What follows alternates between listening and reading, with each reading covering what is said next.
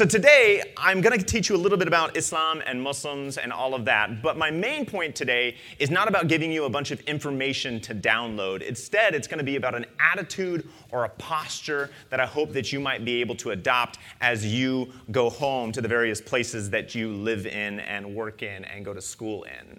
And so the main point today is about building relationships with our Muslim neighbors.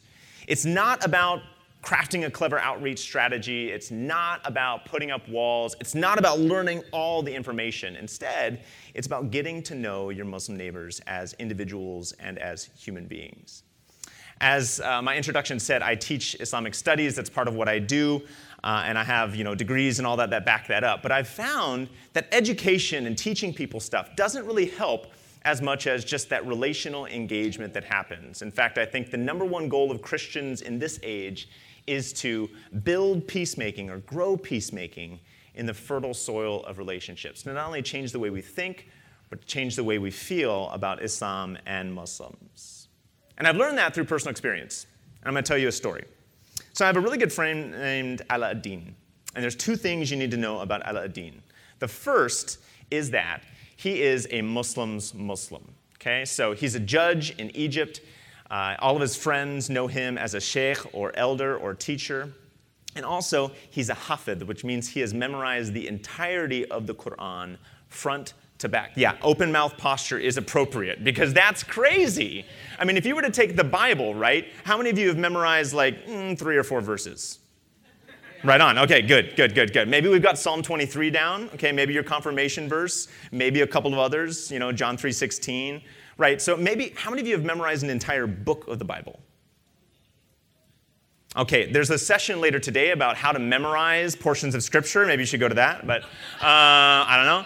I'm horrible at it too, so I get it. So my friend Ala ad-Din, right, he's memorized the entirety of the Quran, which is really, really useful when you're studying Islamic studies, because when you're at a study session with this guy, you just go, hey, Ala ad-Din, what's that verse that says something about a throne and Allah being on the throne? And he's like, click, click, click, click, click, click, click, click, click. And then he recites it back to me in this beautiful Arabic. And I'm like, okay, now translate it.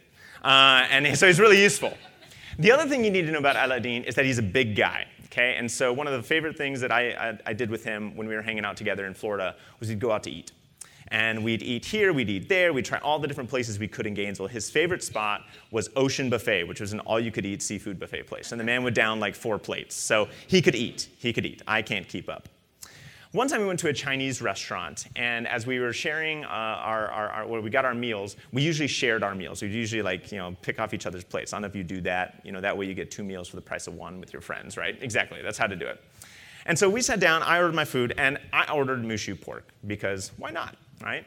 And I immediately then, as we always did, offered it to my friend Ala ad-Din. I said, here, you need to try some of this mushu pork. And he very politely said, nah, I'm okay. I don't need to have any of your mushu pork. I was like, Ala ad-Din, please, come on, try some of my mushu pork. This might be the best mushu pork you're ever going to have in your entire life. You cannot pass up this mushu pork. And he said, Ken, really, I'm okay. I don't need any of your mushu pork. Then I looked at him and I said, hey, you're being rude, man. I'm offering you my mushu pork. You're taking none of it. This is our thing. What's the deal? And he looks back at me and says, Ken, I've heard you're studying Islamic studies. I heard you're going to get a doctorate in this topic. I don't know if you know this, but Muslims don't eat pork.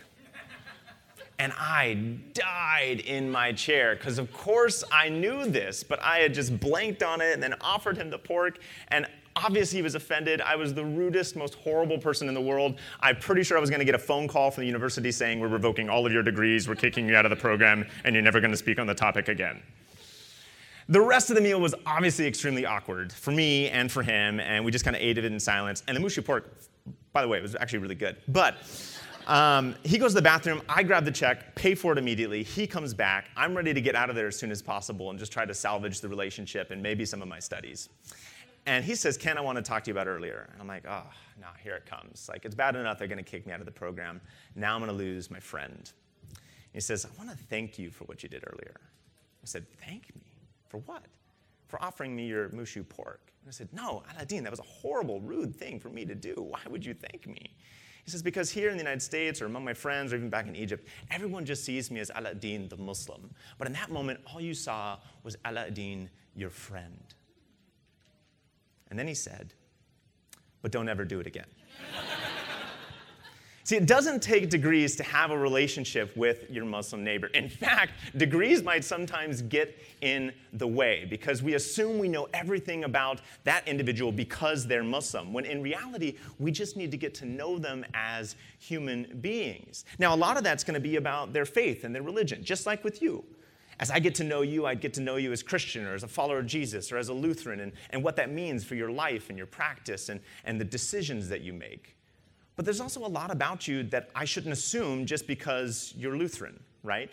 I shouldn't assume you're from Minnesota, Wisconsin, or the Dakotas. You may be from exotic Lutheran places like Florida or California, okay, which is where I've been living. Someone just shook their head like, no, there's no Lutherans in Florida.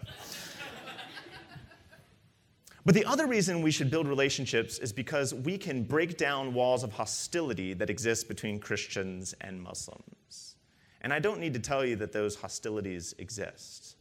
But part of following Jesus, according to the letter that Paul wrote to the church in Ephesus in its 2nd chapter, is to break down walls of hostility. Just as we were once strangers and foreigners and aliens to the promise and the community of God, and Jesus came to break down the walls of separation between us and God and us and the people of God, so too we are called to break down walls of hostility and build relationships with our Muslim neighbors.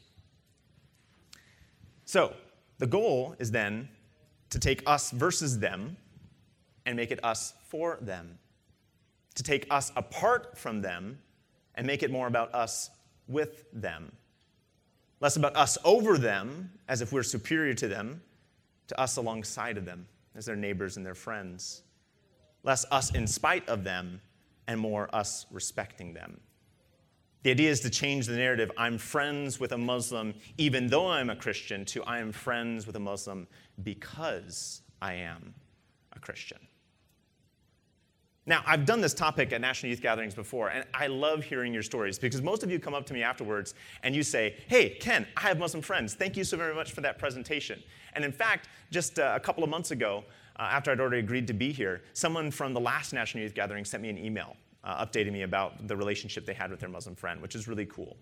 And so I know y'all get this. A lot of you are already saying, yeah, this is fantastic, great stuff. I have Muslim friends. That's where this whole journey going into Islamic studies started with me, was I had friends in high school who were Muslim, Amir and Hassan, and we'd party, we'd hang out, we'd go surfing together, and then 9/11 happened. And I saw a bunch of stuff on the TV screen and online and in my church that made me go, that doesn't match up with what I know about Amir and Hassan. How do I connect these two things? So I know you get it. But just like with me, a lot of stuff gets in the way of you being able to build a relationship with your Muslim neighbor. There are 3 primary sources, right? The media. There's a lot of stuff on TV and in newspapers, if any of you read those anymore. And blogs, right? There's also social media. A bunch of memes about Muslims that are positively full of hate. And then there's also stuff at your church. I've been to way too many Lutheran churches and other Christian churches where instead of a posture of openness and love and compassion toward our Muslim neighbors, there's hostility, there's fear, and there's even some of that hate that you find online. So I don't know what you've heard about Islam and Muslims, but today I'm going to try and dispel 5 popular myths that sometimes get in the way of the relationships that I'm calling you to build with your Muslim neighbors. These are the 5 myths. And don't worry about writing them all down really quickly, okay? Because each one of them is going to pop up in turn. But these are the 5 myths. Islam is just one thing. Islam is pre-modern and needs a reformation. All Muslims are guilty. 4th is, if you've read the Quran, then you know everything you need to know about Islam. And the 5th is that there is a clash of civilizations between Islam and the West. So the first, Islam is one thing. So when people think about Islam or they think about Muslims, I've found that the tendency is to think that Islam is all one big religion that acts all the same. That is as if all the Muslims were clicked into some hive mind, where if someone said, go now and microwave some beans, they would all be like, okay, master, I will microwave beans. And that's not how it works. But it is how we tend to view Islam and Muslims. And we tend to think about Islam and Muslims in one of 2 ways, or in one of 2 lenses represented here in these images. The first is what I call the ISIS lens, the Islamic State in Syria, or the Islamic State in the Levant, or the Islamic State, or various other names that everyone calls them. But this is the stuff that was happening in Syria. And you've probably seen images like this online or in the media of black-clad individuals carrying a black flag and representing Islam. 10 years ago, maybe it would have been the Al-Qaeda or the 9/11 lens. Even further back, it might have been something about Iran. You've probably heard about some of these things. And so people tend to think that Islam is just a violent religion, a hate-filled religion, seeking the domination of the world. And that's just not accurate. The vast majority of Muslims are not interested in taking over the world. They're not interested in condoning or committing violence. They don't think with one hive mind. Think about it this way. There are 1.7 billion Muslims in the world. 1.7 billion. I'd reckon there's about 125, 130 of us in this room right now. If you were to ask our opinion on something like, I don't know, baptism. You've heard of that, I'm sure? Okay. What do we believe about baptism? What does it involve? Water and spirit. Fantastic, okay? How do you do it? Real quiet. You don't want to give a wrong answer. I get it, okay? Maybe somebody does a little splash and dash. You've ever seen that? I don't know. Take the baby, just like hit him with a little bit of water, just enough to get the spirit in there, but not too much more, okay? Some people have got that really pretty shell that they dump over the baby's head, and the baby goes, wah, okay? Have you ever seen full immersion? Does anybody ever have like a full immersion? Okay. Other traditions do this a lot more. One time I got to fully immerse a baby. Okay. Yeah, scariest moment of my life. I don't have kids. Okay. I don't do babies. So I learned a trick though, just in case you ever find yourself having to baptize a child in full immersion. Okay, is you blow in their face right before you dunk them in the water, and then you pray to Jesus. Okay, that's how you do it. Okay, but then there's other ways that people do. They do the full dunk, they kind of hold them down. Looks like sometimes the pastor's trying to drown the person rather than drown the sin. I don't know. Okay, there's a bunch of different ways to do it.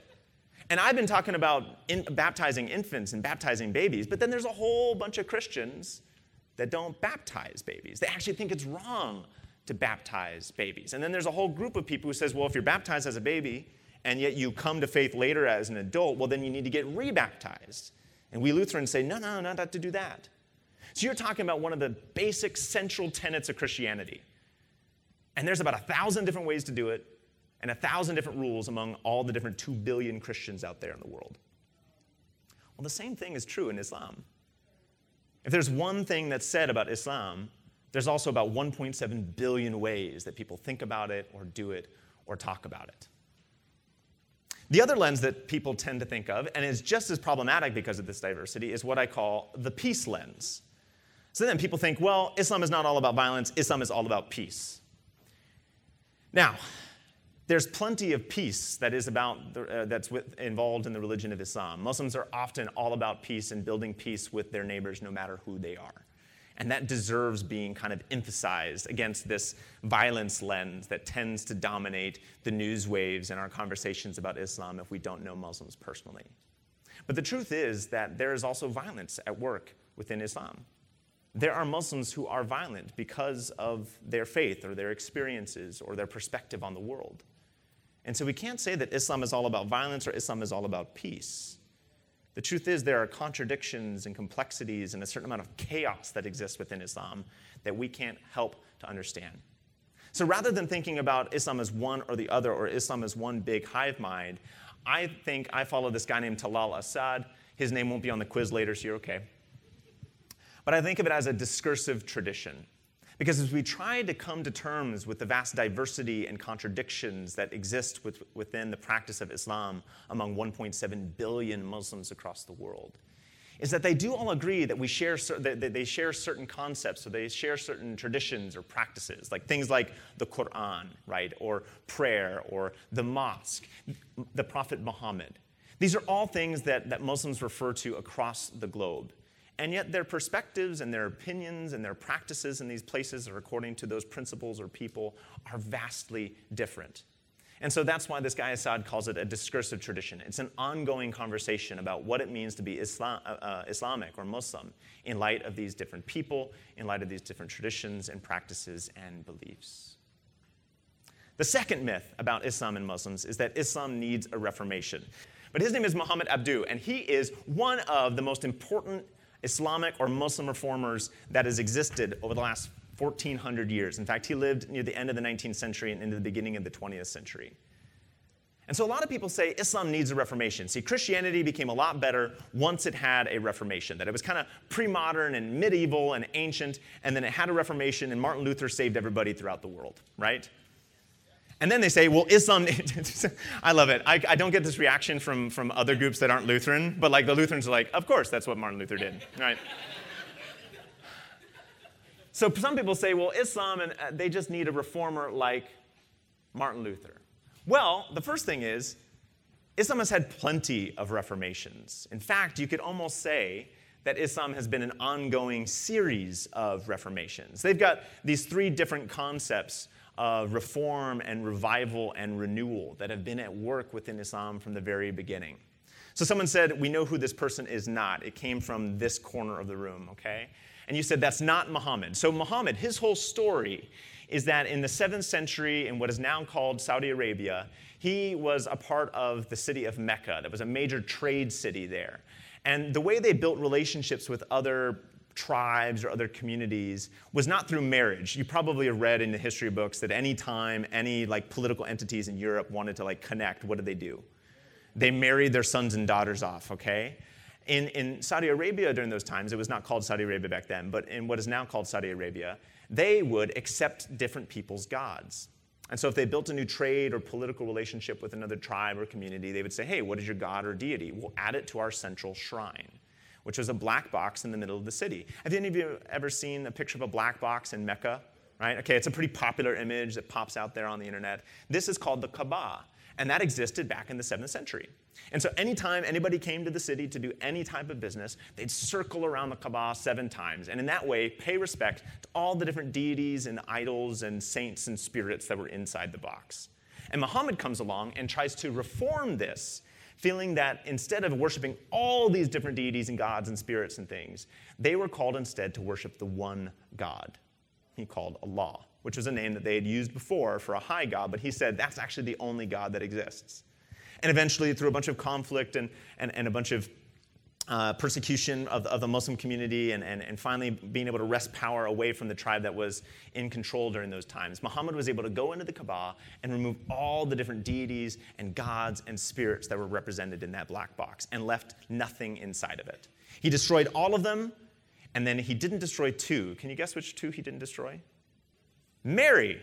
Okay, so Jesus and Mary were removed from the Kaaba and set safely aside. They were still removed, not to be worshipped as deities. Muslims don't believe Jesus is God. They just believe he was a really cool prophet, second only to Muhammad. True story. Okay, so from then all the way up until now, Islam has gone through a continual series of reformations, including now they've got multiple Muslim reformers at work in the world doing all types of work, advocating for more women's rights, trying to establish, gay-friendly mosques in different places like South Africa or in Germany.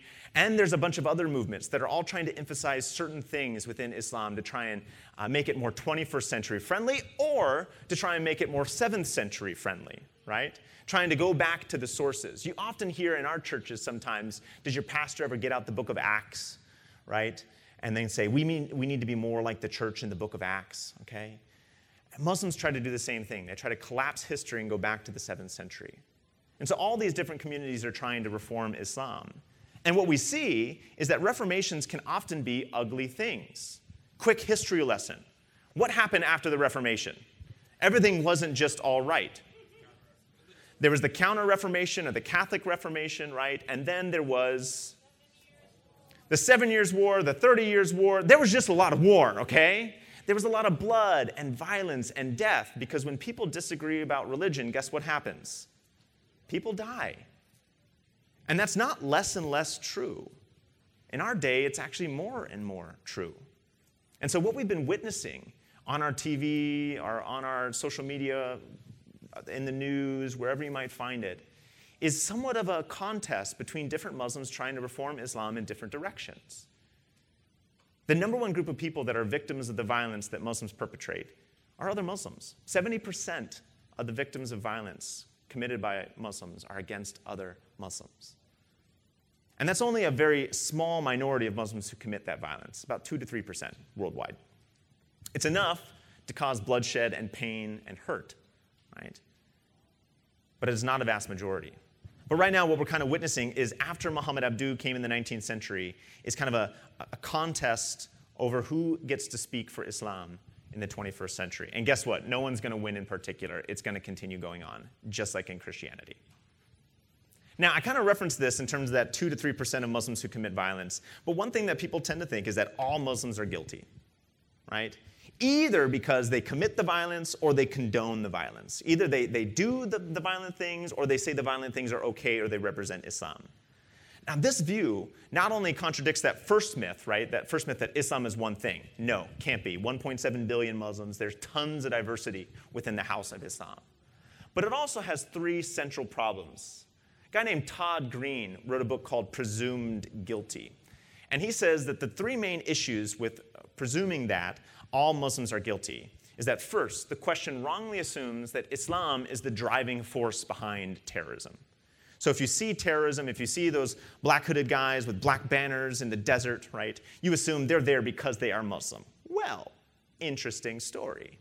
2 guys from San Diego, California, were flying over to Turkey where they were going to cross the border into Syria and join the Islamic State in Syria to fight for the caliphate of Islam in the Middle East, right, and to try to dominate the world for Islam. They were caught at Dulles International Airport near Washington, D.C. They found 2 books, the exact same book, in each of the guys' bags. Can you guess what book it was? The Bible. Everyone guesses that, and it's always wrong. Okay? Would be cool, but not the Bible. Can you guess? This is the part where you respond. See, this is like a give and take thing right here, okay? So, can you guess which book it was? Just guess. The Quran. No, it wasn't, okay? The what, sorry? The Terrorist Handbook? No. Buy it off the internet? They did buy this book off the internet, ordered by it through Amazon, delivered Prime, 2 days free shipping, okay? I'm not sponsored, I should say that. I just signed up for Prime for free, and I'm enjoying it for a few seconds, okay? It was actually a book that you may have seen before back in these ancient institutions called Barnes & Noble. I don't know if you've ever heard of that, okay? But it would be yellow up here, and then there'd be this like black chalkboard-like thing, and then white lettering that would say, Islam for Dummies. Exactly right. You win. Gold star. Okay. But they had this book, Islam for Dummies, in each of their bags, and they were asked about it. They said this. They said, well, we felt marginalized, and we felt like no one listened to us, and we didn't have work, and we were bored, and we were on the internet, and we found purpose and meaning and drive from the Islamic State. We thought we could join a community and be loved and be valued by them, and we could fight against the oppression that we felt in our daily lives. But we realized that we didn't know much about Islam. We didn't really go to the mosque. We never paid attention to what our imam or our leader was saying. And we thought maybe we should learn something before we get over there and get embarrassed. And then the interrogator probably asked, well, then why did you put the book in your checked bags? But anyways, they were like, well, you sleep on the flight. You watch a movie and then you go to bed, okay? But anyways, I made all that up. But the part that was true is that these people said they did not understand Islam, and yet they were going to fight with their lives to defend it. What people have found in terms of the motivations of terrorists across the world, whether that be in Syria or in Europe or in Africa or in Asia or wherever it might be, is that yes, religion plays a part, but usually it has more to do with politics or not having a job or just being bored or not having enough friends that drives these individuals to commit acts of terror. The second problem with presuming all Muslims are guilty is that it ignores the many ways that Muslims already condemn terrorism. A lot of people always ask me, well, Ken, if they were against terrorism, why don't they say it? And I say the problem isn't that they're not saying it. The problem is that we're not hearing it. The majority of my friends these days on Facebook and Twitter and Instagram are Muslim, okay? The algorithms assume I'm Muslim, I think, because all of the stuff I get on my feed are from other Muslims. And that's because my research has been with Muslims over the last several years. I spent more time in mosques than in my local church because of the job that I had to do research with Muslims. I go to their homes, I'd hang out with them at cafes and in clubs and go to the beach with them and all of that. They became my friends. Or go get mushu pork, right? So, anytime there's an act of terror, an act of violence perpetrated by a Muslim or a non-Muslim, every single time, my Facebook feed and my Instagram feed and my Twitter feed get lit up with Muslims expressing anger over this violence or sadness over this violence or fear that they might in turn face violence because of what is happening in the news or being spread around the internet. In addition, every single major Muslim organization, anytime there's an act of violence that we call terror, they put out an official press release or comment that says, we do not condone, in fact, we condemn these acts of terror. The problem is, we're not friends with Muslims online, or we're not paying attention to what these organizations say. Instead, we're listening to a narrative that has pinned Muslims as violent people and assume that they're all guilty and that they never condemn violence when they always, always do. The third problem with this narrative is that it ignores the ways in which the West is violent. Now, later on, I'm going to kind of question the fact that we say the West and Islam as if they're two separate things. But we also forget the fact that we do violent stuff. Every once in a while, I get angry and I throw something, or I hit the wall, right? We all have violence at work in our daily lives, and that's true of our nation as well. I have many Muslim friends who've lost loved ones through violence perpetrated by our military. And that's not to say that our military is all bad. I'm not trying to say that, right? But to be at war is to commit violence. It's part of what war is. And many Muslims throughout the world in Muslim-majority countries in places like Iraq or Syria, Afghanistan, and other places, they have faced violence. They have faced terror in their daily lives and lost loved ones. And for some of them, that just makes them extremely sad and extremely hurt. Others, it makes them extremely angry, and they want to get back. Just like many of us sometimes get very angry and want to get back when there are planes driven into towers, or there are buses driven into Christmas markets, or there are gunshots fired at a movie theater or at a stadium or wherever it might be. Violence isn't a Muslim problem, or an American problem, or a Christian problem. It's a human sin problem, right? So I'm not trying to say all Muslims are innocent. It's not true. Just like not all of you are guilty. But we're all bearing the burden of violence in our world. The problem is that often what we see in the news, again, or on social media, or even at our churches, tells us that all Muslims are guilty, all Muslims are violent, it is all their fault. Okay? And we don't know enough Muslims. So what it says here, maybe it's too small for some of you in the back. So it says the number of Americans who know a Muslim directly corresponds to colder feelings about Islam and Muslims as a whole. So only about 38% of Americans say they personally know a Muslim individual. The same amount of people say they have warm feelings toward Muslims. It corresponds almost directly. Okay? But then when asked about how do they get information about Muslims, 80%, 4 out of every 5 people say it is from the news media that they get their information, okay? And a lot of you might say, well, that's the problem. The media, they're always the problem, okay? So the media, again, does not think with a hive mind, okay? They don't all sit there and go, we're supposed to write negative things about Muslims, okay? And I say that because I'm a member of the media. I write for newspapers and magazines. I help lead an organization that's all about religion news and writing about it. And fair enough, sometimes we do a really bad job writing about religion. We get things wrong. We put things out in the news that don't look good, that sound bad. But guess what? It makes us money. Because guess what y'all read? Y'all read the violent stuff. That's what you're into, okay? There's a cliche line in journalism that says, if it bleeds, it leads, okay? That's because if you had 2 stories to choose from, which one would you choose? Muslims found in mosque, found plotting terror attack. There's your one headline. Muslims found in mosque, praying there. Which one do you read? You always read this one, right? Because that one's boring. Of course Muslims are praying in a mosque. Yawn. It's like saying Christians go to church, sing songs that are slightly out of tune. Again, that always happens, okay? But if you were to say Christians go to church, plan burning down synagogue, you'd be like, what's going on there, right? And so we always read the stories that are about violence. And there's never going to be stories about Muslims going to a mosque and praying there. You're just not going to click on it, people aren't going to read it, journalists aren't going to get paid, and they're not going to have jobs anymore. And so we can't just rely on the news. Again, we've got to go get to know Muslims and how they pray or how they eat and how they live their lives, not just on what's in bloody headlines, but beyond them. Todd Green finished his book by saying we should stop asking Muslims to condemn terrorism under the assumption that they are guilty of harboring terrorist sympathies or promoting violence until they prove otherwise. And again, what we've got to see is that in the relationships we can build with our Muslim neighbors, we will find hospitality and friendship from them rather than hostility and ferocity. Myth number 4, reading the Quran and knowing Islam. How many of you have read anything from the Quran? Raise your hand.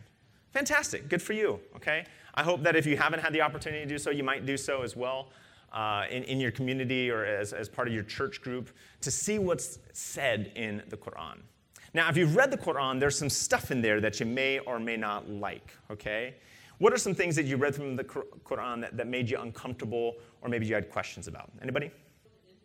Kill the infidel wherever you find them. If you find them behind a tree or under a rock, kill them there. Yep. Know that one? Anything else? Heaven is wine and women. Heaven is wine and women. Man, you should be up here speaking. That was nice. Like the way you put that together. Man, Ithaca, New York, representing, okay? So, some others in there about being able to beat your wife, okay? Chapter 4, verse 34. Or, anything about killing infidels, or how should you treat Jews and Christians who are known as people of the book.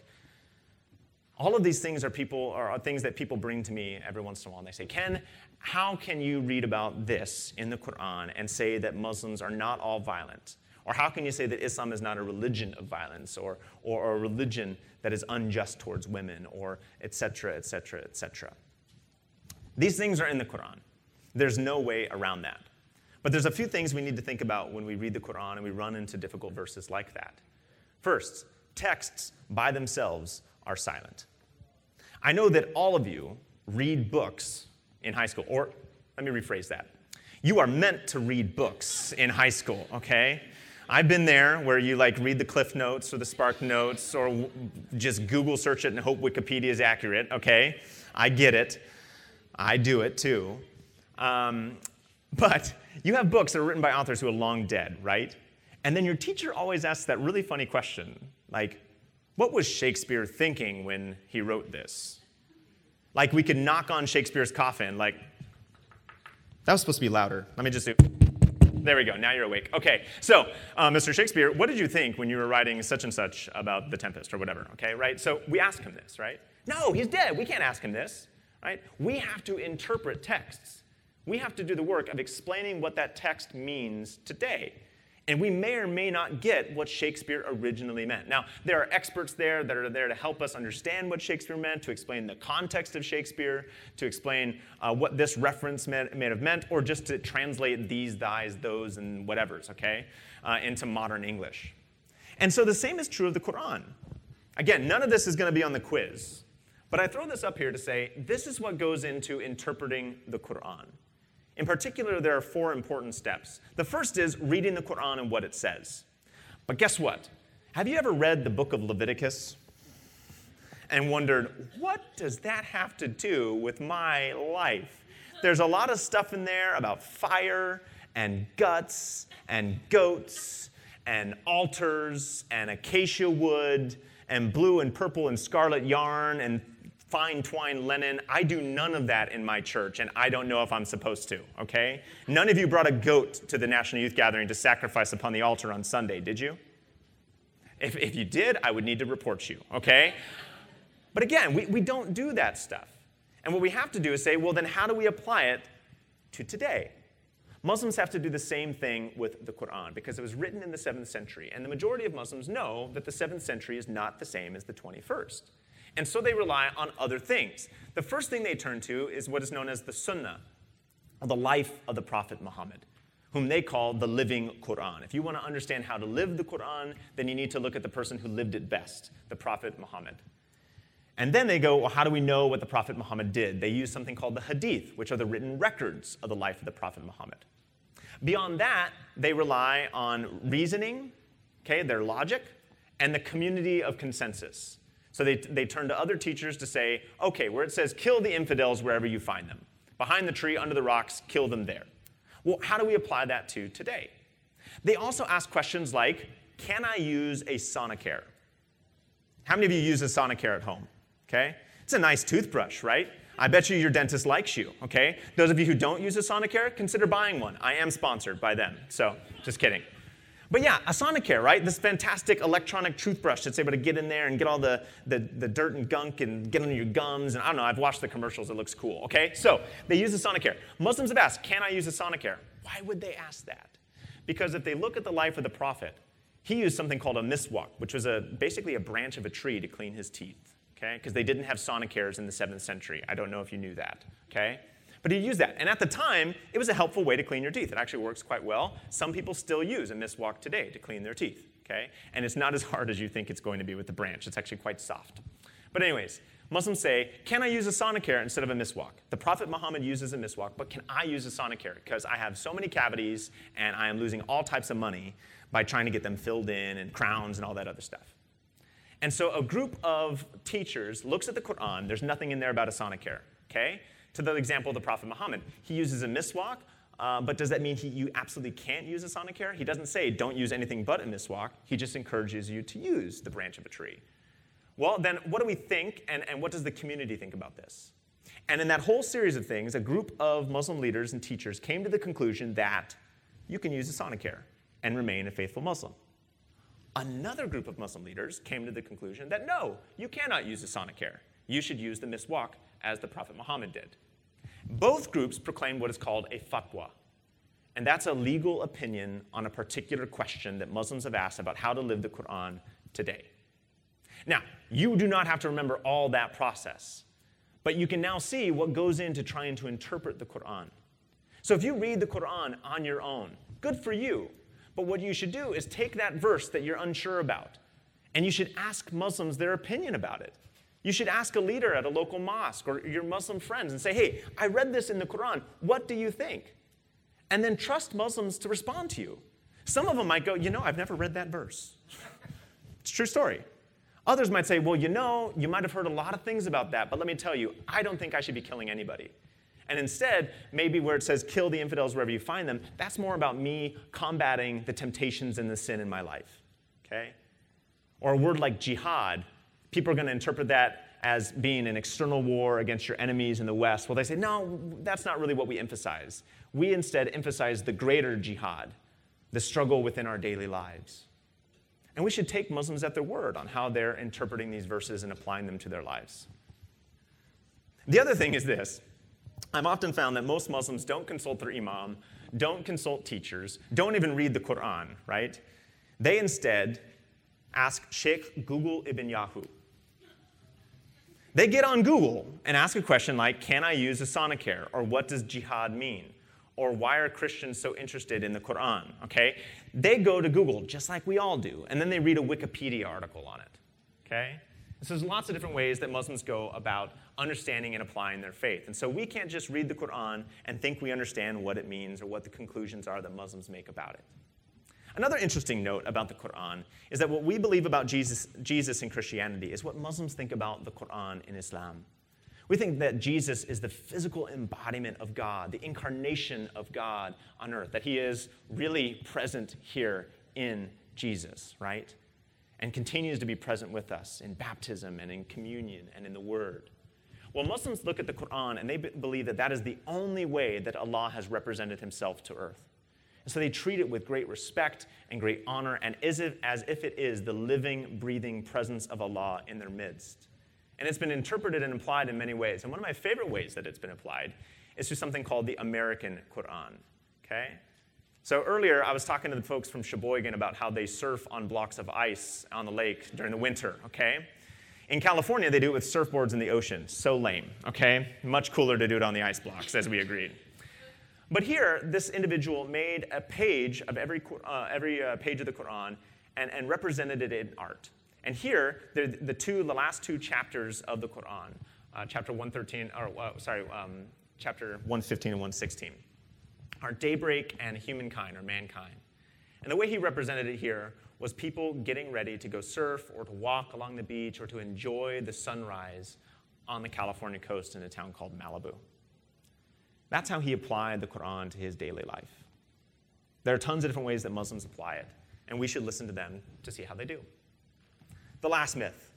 that there is a clash of civilizations between Islam in the West or Christianity and Muslims. In a lot of ways, there is a clash, right? But it's really hard to say that there is anything such as the Muslim world. If I were to ask you where the Muslim world is, where would you say it is? The Middle East, yeah. I don't think that's a wrong assumption, right? Most people think Muslim world counts as the Middle East and North Africa, right? If I'm going to a place like Turkey or Egypt or Libya or Syria or Jordan or Saudi Arabia, you'd think I'm going to the Muslim world. But the Muslim world is a diverse thing. These are images from across the world, from Africa to Jordan to Spain to Pakistan to Malaysia to Japan, to Indonesia, to Iran. Now, when we think of the Muslim world, again, we think of the Middle East and North Africa, those dark green spots on the map, right? And granted, in those countries, the majority of the population is Muslim. Some of them 99%, 94%, okay? But do you know where the most populous Muslim nations are? The most Muslims live anywhere in the world. Can anybody guess the number one nation? People know this now, yeah. Indonesia, exactly right. Gold star for you, sir. No prize at the end, but you get my gratitude, okay? So, Indonesia is exactly right. But the top 5 nations with populations of Muslims are Indonesia, India, Pakistan, Bangladesh, and Nigeria. All of them outside of the Middle East and North Africa area represented there. Now, the next 5 are Egypt, Iran, Turkey, Algeria, and Morocco. So there is somewhat of a truth to saying that the Middle East and North Africa is kind of a central hub or node in the network of Muslims across the world. But this map helps us realize just how different the Muslim world actually is. First of all, it's all over the world, right? So the big circle over here is Asia Pacific, which includes Indonesia, Malaysia, places in Singapore, down into Australia, etc. And then you've got the Middle East and North Africa and Sub-Saharan Africa that have large numbers. But you also have Europe and North America and Latin America and the Caribbean, which is where I do the majority of my work, right? And this number is actually pretty low. It's probably closer to 2 million, so twice as much there. But the truth is that only 1 out of every 5 Muslims in the world lives in the Middle East and North Africa. Full 80% of them live elsewhere, including increasingly here in the United States and North America. So I've got some maps to kind of take a look at that as well. So this first map. These colors represent the second largest religion in any one of these states. So go find your state somewhere in there, right? And then let's guess the colors. So the yellowish color, what do we guess that that's the second largest religion in that state? First largest religion in all 50 US states, Christianity. Okay, we'll just get that out of the way. Second largest in the West, except for Arizona. Buddhism, okay? Those of you in the front can actually read the slide, so you're cheating, okay? How about the red in Arizona? Hindu traditions, okay? Hindu traditions, okay? So Hinduism. How about the purple up in the Northeast and here in Minnesota, etc., Tennessee, Missouri? Jewish, exactly right. And how about that teal that's darker teal? Well, the lighter teal in South Carolina. Can you guess that? Baha'i. But can you guess the teal or the turquoise one? That's Islam. Is your state up there? Yeah, I'm sure a lot of you are, okay? Islam and Muslims have been part of the United States for a long time, and they have a very large history here, but they also have a very distinct presence today. The darker the state gets, the more mosques there are there. So in California or Texas or Florida or Illinois or New York or Michigan should be darker, or Minnesota should be darker. This map is a little old now. This is from 2011. Or if you look at this map, where you look at the estimated number of Muslim followers in these different areas, around a lot of US cities, but also in places like Iowa. So I got to drive across the United States this summer, and I went to Cedar Rapids, Iowa. Anybody from Cedar Rapids or even know where that is? Okay, fantastic. Do you know why I went to Cedar Rapids, Iowa on my cross-country trek? Because the oldest existing purpose-built mosque in the United States is there in Cedar Rapids, Iowa. It's in this little community, and it looks like it's an Iowa home, except it's got like a tower up the top of it, okay? So Muslims exist in all these different places. And if you overlay that with a map of the Lutheran Church Missouri Synod, there's a little bit of difference, but we also live in a lot of the same places. Islam and Muslims have also been part of the history of the United States for a long time. In 1492, Columbus sailed the... Fantastic, you're still awake. I'm glad. Okay, so also on his ships, on one of the Nina Pinta or Santa Maria, were 2 Muslim slaves from Morocco that he brought along in order to translate with the people that he was going to encounter. Because if you remember, Columbus thought he was going to India, so he brought along people who he thought might be able to communicate with the Indians. He still thought when they arrived here in the Americas and the Caribbean that they could translate, right? But lo and behold, most of the people in the Caribbean did not speak Arabic. Okay, but they brought them. Also, this is the first landing in Florida of this guy and his whole group of about 400 to 500 explorers who went through Florida and the south and down into Mexico and then up into New Mexico. And along with him was a guy named Estevanico. Estevanico was a Muslim slave. Out of the 400 to 500 people who started this expedition, the first grand exploration of what is now the United States by Europeans, only 4 people survived, one of them being Estevanico, the Muslim slave.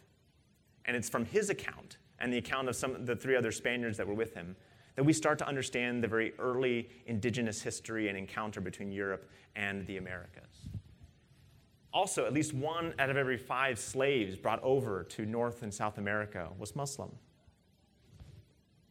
Today, Muslims come in large numbers, immigrating or escaping violence to come to the United States to enjoy its liberty and its freedom and its economic opportunity. There are also many converts who have left an indelible mark on our culture, both in the past and today. These are 3 very prominent Muslims that you might know, Muhammad Ali and Malcolm X, and one of our very recent Olympic athletes. And this is my Puerto Rican Muslim friend from up in Yonkers, New York. When I got to hang out with him for an entire day, do you know what he showed me and taught me? He had 12 hours with me. Guess what we talked about? We didn't talk about Islam very much. We talked about Yonkers and how much he loves Yonkers. He showed me the river. He showed me his favorite restaurants. He showed me his favorite murals. He took me to this really boring museum that was all about the history of Yonkers, and I couldn't tell you a thing about it anymore. But I went there to talk to him about what it meant to be Muslim in the United States today, and what he wanted to show me was his hometown, because he loves it, and he grew up there, and he says it is central to who he is and how he acts in the world today. The assignment for you after this, right, is to not look at your encounter with Muslims or with the religion of Islam as a clash, but more as an opportunity for compassion, to get to know Muslims again as human beings who love Yonkers, who go out to Chinese food, or interpret the Quran in about 1,000 different ways. There's a few ways you can do this, and this is where we're going to close today. You can dine, dialogue, discern, or do together. So the first thing is dine together. Use an opportunity to connect with your Muslim neighbors wherever you are and invite them over for a meal. If you do Advent or Lenten meals, invite them over. Say, come on over. We're going to have a meal here together. Or at your mosque, they might invite you over for a Ramadan feast, right? So during the month of Ramadan, they fast from sunrise to sunset. And then at the nighttime, right at sunset, they have something called an iftar, which means breakfast. And they break the fast. Most mosques have an open invitation to people in the community to come and join them for an iftar. So maybe youth group leaders, or you could talk to your leaders about going over for an iftar and sharing a meal with them. Or maybe use that as an opportunity to have a dialogue together. Invite a local Muslim over to your church, or have your pastor or leader go over to a local mosque and have a dialogue about what it means to be Muslim and Christian in the world today and to live next to each other as neighbors. Or perhaps you can discern together, to think about the ways that you might correct some of the misperceptions or dispel some of the myths that are out there about Islam, Muslims, or Christian-Muslim relations. The last thing you can do is do something together. How many of you have ever done a Habitat for Humanity build? Yeah. Did you know you can do interfaith Habitat for Humanity builds? You can work with Baha'is or Buddhists or Hindus or Muslims or atheists or Jews or other Christians like Presbyterians, okay? You can do that work with them and do something together. And along the way, as you're like hitting each other's thumbs with hammers or maybe shooting a nail gun at somebody, then you're going to get to know them really well as you go to the emergency room together. But the thing is, whatever you do, whether you dine, whether you dialogue, whether you discern, or whether you do together, get to know them, interact with them, and become friends with them.